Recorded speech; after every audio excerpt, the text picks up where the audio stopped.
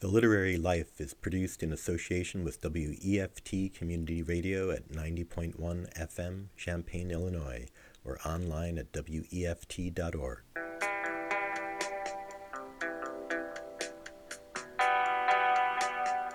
Hi, I'm Amy Hassinger, and this is The Literary Life. The publishing world is undergoing a sea change these days, in much the same way the music world did not too long ago. More writers, even well-established ones, are choosing to self-publish their work for a variety of reasons. Scott Russell Sanders more than qualifies as an established author. He's published over 20 books, including novels, essay collections, and short story collections. He's won multiple awards and honors, among them a Lannan Literary Award, a National Endowment for the Arts grant, and a Guggenheim Fellowship, and was elected to the American Academy of Arts and Sciences in 2012. According to his biography, his writing examines the human place in nature, the pursuit of social justice, the relation between culture and geography, and the search for a spiritual path. He lives in Bloomington, Indiana, where he taught at the University of Indiana for 38 years. With his latest novel, Divine Animal, Sanders decided to not only self-publish it, but to make it freely available via a Creative Commons license, an act of real generosity.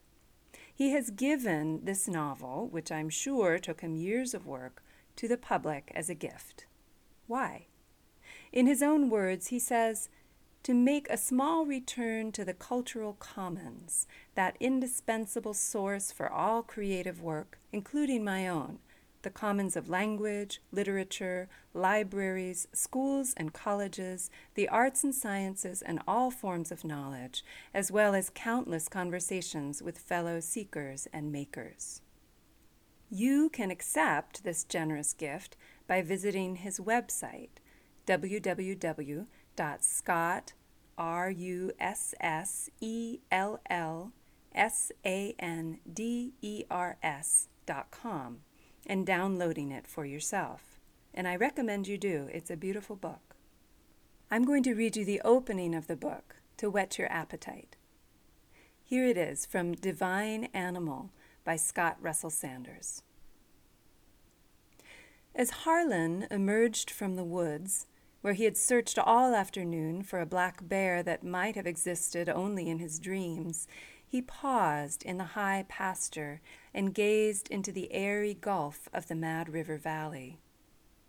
In all that expanse of drifting clouds, blowing grasses, grazing sheep, circling hawks, and green mountains receding away ridge beyond ridge, his eye caught on a moving speck down between the farmhouse and barn.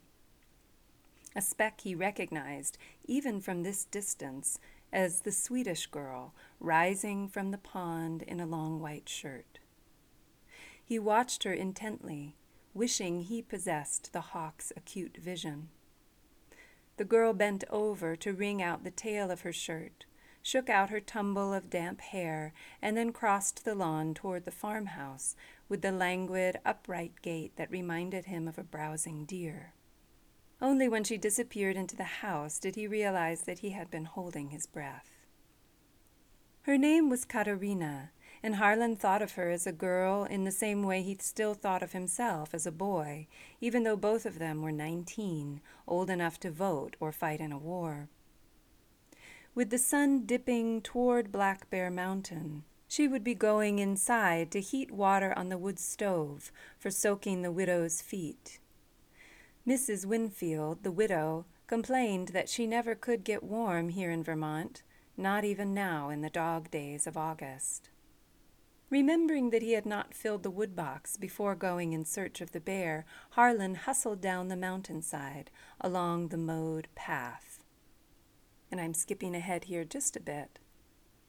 Nearing the farmstead, he noticed the white shirt fluttering on the clothesline.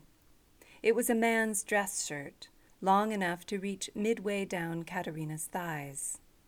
He knew she wore it to sleep in, for several times at night, glancing from his room above the workshop, he had seen her as she passed a lit window in the farmhouse on some errand. Had she bought the shirt, or had some man given it to her? If he pressed it to his face, would it smell of Katerina or of the murky pond? Trembling there in the wind, it was as lovely to Harlan and as mysterious as the Queen Anne's lace swaying on long stems in the ditch.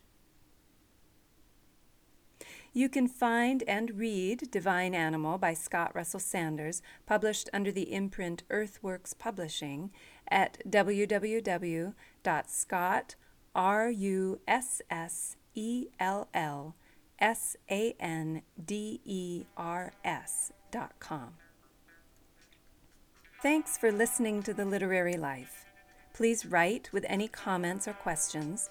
You can find me at www.amyhassinger.com.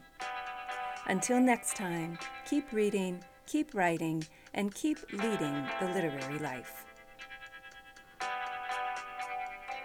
The Literary Life is written by Amy Hassinger with music by Daniel Davis.